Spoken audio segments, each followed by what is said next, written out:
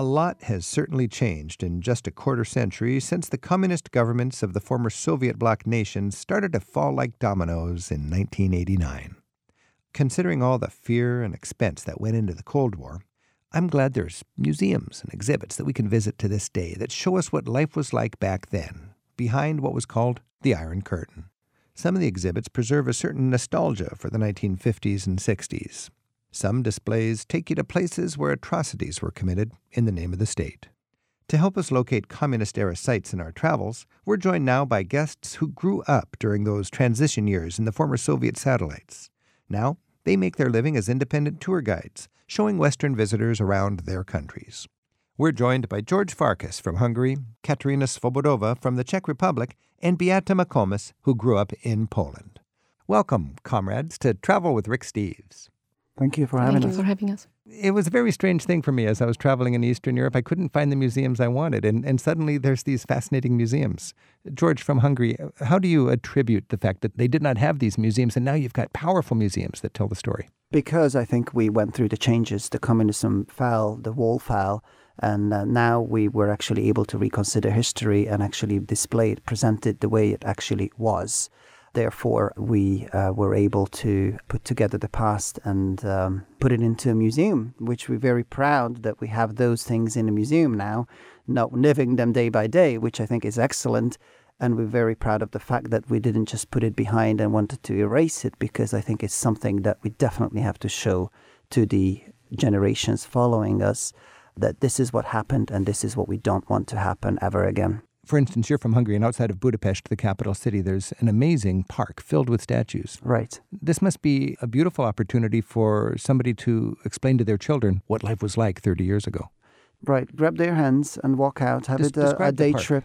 The park actually is very exciting in a way that you go into this field and basically the size of the park already demonstrates what the Russian era was trying to force on our countries. So you go into this massive park and in a U-shape area, you have these statues, one after the other, all sort of showing the strength of communism and the message what communism was all about. And I think it's very interesting to learn how those statues got there, because they were all used to standing around us in our parks, by our house, just by our street. And then once the change came, it enabled us to take them down. No one was forcing us to stare at those ever again. And the people didn't want to have them ever again. But the very good thing, which I find, is that they did not destroy them, but they said, let's collect them all and take them to a park and allow the future generation to see them. And if you ever come to Hungary and Budapest and you have a chance, I wouldn't say this would be the first thing to go to, but if you have like a little bit longer time, do go out, visit the park, and by the park, you'll see an amazing little movie on how the era was actually training people to become a spy.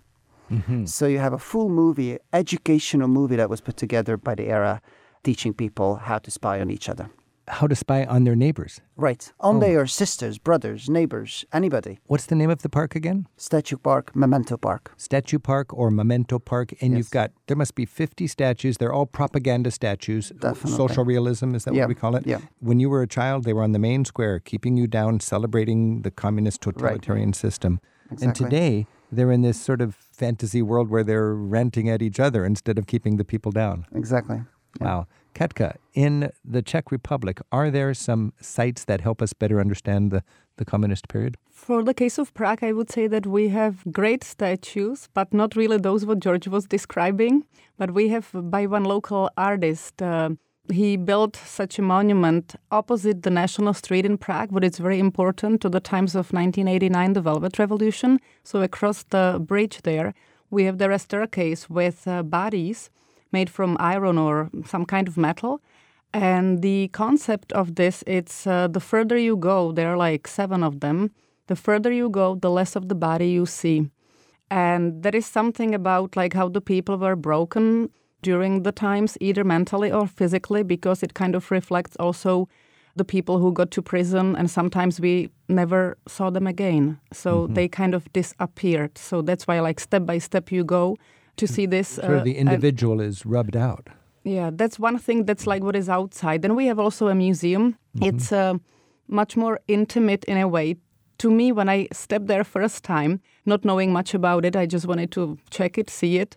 It was like I stepped into my grandfather's garage, the first thing. So all the things I saw there, it was like at home, or then I saw classroom, the same kind of a desk I was sitting when I was going to school, learning Russian and all that. So that was quite amazing. And that's the museum it's called the Museum of Communism. In Prague. Right in downtown Prague. You can't miss it, really. The interesting fact maybe is that it was opened by one American, because he collected those things. I know him. So these are museum pieces just from 50 years ago. That's right, yes. He collected it from his friends, like those new Czech friends, and he put it into the museum. So and I find it interesting that it's located between a McDonald's and a casino. That's what I was going to say. That's the most, greatest location found for that. And Beatta, what about in Poland? How can you gain an appreciation of the struggles of the Polish people through communism with your sightseeing in Poland? I think one museum worth mentioning is the newest museum open in Poland. It's in Gdańsk, and it's Solidarity Museum. And doesn't only focus on the Solidarity movement, but also shows how the life looked like under communism. You can actually enter into a store, a grocery store, where there is nothing on the shelves beside the vinegar and empty meat hooks on the wall. You can visit cars that were, not many of them back then, but cars that we were using during that period. So the reality of the life that kept the people down that the Solidarity movement actually rose up against. Correct. And the museum is located actually on the site of the shipyard where Lech Walesa and the Solidarity movement started. Mm-hmm. It must be very emotional for a Polish person to go there. It's nostalgic, I think. If I would go there with my parents, they would tell me that probably half of the things that I see there, they owned exactly the same style. Wow, this is tangible history. Yes. This is Travel with Rick Steves. We're talking about how we can learn about the communist period with new museums that are cropping up all over Eastern Europe now that people are free to talk about it. We're joined by 3 Eastern European guides, George Farkas from Hungary, Katerina Svobodova from Czech Republic, and Beatta McCommas from Poland. George, in Budapest, there's a museum called the House of Terror. Yes. Can you explain that museum? It's a very controversial place sitting on the main square, on the main street, which again leads back to the turn of the century. And the building used to be the headquarters of the young Hungarian Nazis, the Aerocross party that was put in charge during the Second World War, when Hitler realized that Hungary is just about to step out, or having an idea to step out of the war from the German side. And then it became to be the headquarters of the AVH, the Hungarian Secret Service. Of the Communist Party? Of the Communist Party. So this was the evil place where you're tortured under the Nazis and under the Communists. Exactly. The same building. The very same building. As a museum. And I think the greatest twist to it was that it got deserted. And then when the changes came, obviously investors were rushing in and they got the building. They wanted to turn it over to be sort of a startup office. And then they realized that no Hungarians want to enter because it has such a negative feeling to the building. So obviously the business went bankrupt. And then the building later was picked up with the idea of creating the House of Terror, which now actually walks you through the double occupation, the Russian era, how you changed, how you became to be a spy. There's a full-size Russian tank once you step in, oil dripping down the side of it, LCD screen TVs, very modern.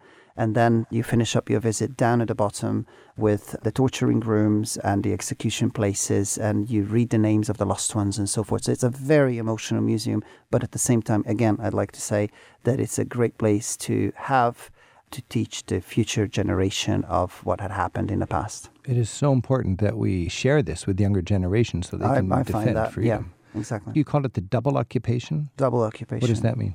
Well, it was the time when the Germans were already in, the Russians were coming in, and then you really had to prove which side you were on. I mean, it's very interesting. Once you go down and you go into the cells and then you see the name of the lost ones, one would say actually that this very person was imprisoned by the Germans and executed by the Russians. Oh, my goodness. And then you're thinking, so which side was he on? He was Hungarian. He had to be removed from the society because it was trouble. Because in each of your countries, you had Nazi occupation and then you had liberation. And you have an Independence Day, really, which was celebrating the entry of your next occupation. Right, yeah. George, you mentioned the controversy of having this building where people were tortured, whether under Nazis or communists. again, all over Eastern Europe, there are new sites where we can learn from this very difficult couple of generations of history. I was just in Leipzig, and they have their Stasi museum there, and I learned that a third of the people in Eastern Germany were officially informants. Right. 1/3 of the population. And after freedom came to Eastern Germany, people had the right, the privilege to look into their files that the government had on them, but many people chose not to because they didn't really want the heartache of knowing which one of their family members and loved ones and dear friends was actually informing on them. Right. Is there that same dynamic in your countries at all? Oh, yes. As soon as they opened up the files, many files were actually put to be, the government made it top secret for the next 20 years or 40 years or 50 years automatically. So obviously the ones that are still on a political platform might still be on those files that no one have access to read about them. My fiance's father used to be a doctor, so they actually had quite an access to the system, and they would go down to the Lake Balaton to have a good time, and all the doctors were there, and the professor was there, and the head doctor and so forth. And once the files were open, they all learned that the one that was the host was the one that was putting down information on them. Yet, we must understand that many times these reported informations were absolutely useless, because the question is how one became to be a reporter and what was on the borderline of becoming a reporter. You were put to the corner and say, either you become one or you lose your job. You lose your family, you lose your access for the rest of the world and so forth. So one would decide to do so, and then they would just start writing up silly things that are useless. So the government's collecting useless information? Oh, yeah. They would just say, we sat around the fireplace and 2 had red T-shirts on and we had 5 beers and we were laughing about this and that went into the file and and then they could tick the box saying that I've done what I was requested to, and then they could carry on with their career. Plus, their families were not discriminated so from schooling, from any other things. So the government gave you an impossible choice, really. Either you could not play the game and your whole family would never get the opportunities in education, or you play And the I'm game. sure there would be many disagreeing with this because you have a choice to say no, but then you have to evaluate when the reality is there. One of the most poignant things for me was in the House of Terror in Budapest. I remember at the end they've got all these photographs of all of these people who were in the secret police. Many of them were dead, but many of them were still alive, living down the street. Right. Yeah. And Hungary has to live with these people who were the animals of the other regime, and they're still alive right there. And talk about baggage. America deals with baggage. Eastern Europe has a lot of baggage too. This is Travel with Rick Steves. We've been talking about museums that help us better understand what Eastern Europe has gone through. We've been joined by George Farkas from Hungary, Katerina Svobodova from Czech Republic, and Beatta McCommas from Poland. Katka, if there's one place you could take me to really understand what the Czech people have gone through as they finally won their freedom, where would you take me? Well, then I would take you to the Wenceslas Square, because that's the main square in my city, what is tied with both 1968 and 1989 years. So this is the big square in Prague. Mm-hmm. I would take you also around a little bit to the National Street. We would basically trace back the Velvet Revolution also, maybe day to day. And so as this is what I remember. But I also do remember 68 just because of my dad. So the Velvet Revolution was 89 when you finally won your freedom. But you're talking about 68, which was the sort of the beginning of that in some ways. That's right. The Prague Spring, when some of our government officials started to do reforms. And of course, once the Russians got to know that something's happening in Czechoslovakia, without any prior notice, they sent about 600 tanks. It was just crazy invasion from 5 different directions. And I think that local people were at the beginning, very enthusiastic about the changes. That's what I know a lot from my father, because he himself was there in 68 as a 20-year-old boy. He told me, how people all kept together at that moment, and they just kept going. But then eventually, after a couple of weeks, they basically just, turned back again and went back to their lives. And because of all that, we have one very, very emotional site on the Wenceslas Square. That's a place where a boy, actually, of the age of like my father, burned himself. because of the fact that people stopped, fighting against the Stalinist terror and all that. In 1968, the Czech people rose up, the Russian tanks came in, the people spent their energy, and they went back to work, and then this young man burned himself to death to rally the Czech people on. Yeah, his name was Jan Palach. I would just say that maybe, not to blame just the Russians, because sometimes people kind of simplify this, because I think we should really say that it was the Warsaw Pact and 5 countries. Speaking about Hungary, Poland, we are here from that former Warsaw Pact, but that time we Czechs were on the other side. But the truth is that the Russians stayed definitely longest. I mean, all the other soldiers were called back, while the Soviets stayed until 89, 90. Yeah. George, what's one image that you would have from Hungary that you would share to remember what Hungarians have gone through? I would take you down to the corner of the Parliament Square, Kossuth Square, and we have a statue in Budapest, and we have a statue of Imre Nagy, who became to be the leader of 1956. Imre Nagy. Imre Nagy. Yeah, and he was the sort of charismatic communist leader of Hungary that really was groundbreaking in standing up against the Kremlin in Moscow. Exactly. So that's what I would take you to. And then there is a statue of him, there is the parliament, and then I would walk you through the events of 1956 and then carry on telling you how 1956, and then I would probably walk you through the events of that, and then outline what happened from that point all the way till 1989 in big steps, where we became to be, again, initiative country to break the Iron Curtain and start the fall of communism. And Beatta, in Poland, where would you take me to appreciate how the Polish people have triumphed with that very difficult reality? I think I would take you to a church on a Sunday afternoon after the afternoon mass, so you can see the people. I would try to make you realize that this wasn't the case during communism. Churches were portrayed as gathering places for people conspiring against the government. And nowadays you can go to church and pray, but also you can go to church and see tourists from all over the world visiting that place. It's just mind-opening to see people praying and visiting at the same time. So I think I would take it to church. Beautiful. In fact, I was just in Poland, and the experience in the churches that are so alive with Polish people and people from around the world, and the pride that Poland brought us Pope John Paul II, who's now Saint John Paul. Absolutely. And we had the priest, his last name was Popiełuszko, who died in the name of freedom. He was killed right outside of my city, Toruń. The secret police caught him and drowned him in a lake. What year was that? I believe it was 1985. 85, yeah. So this is courage, this is hope, this is people standing up for their freedom. And it's interesting that we had 56 in Hungary, 68 in the Czech Republic, and in the late 1980s in Poland.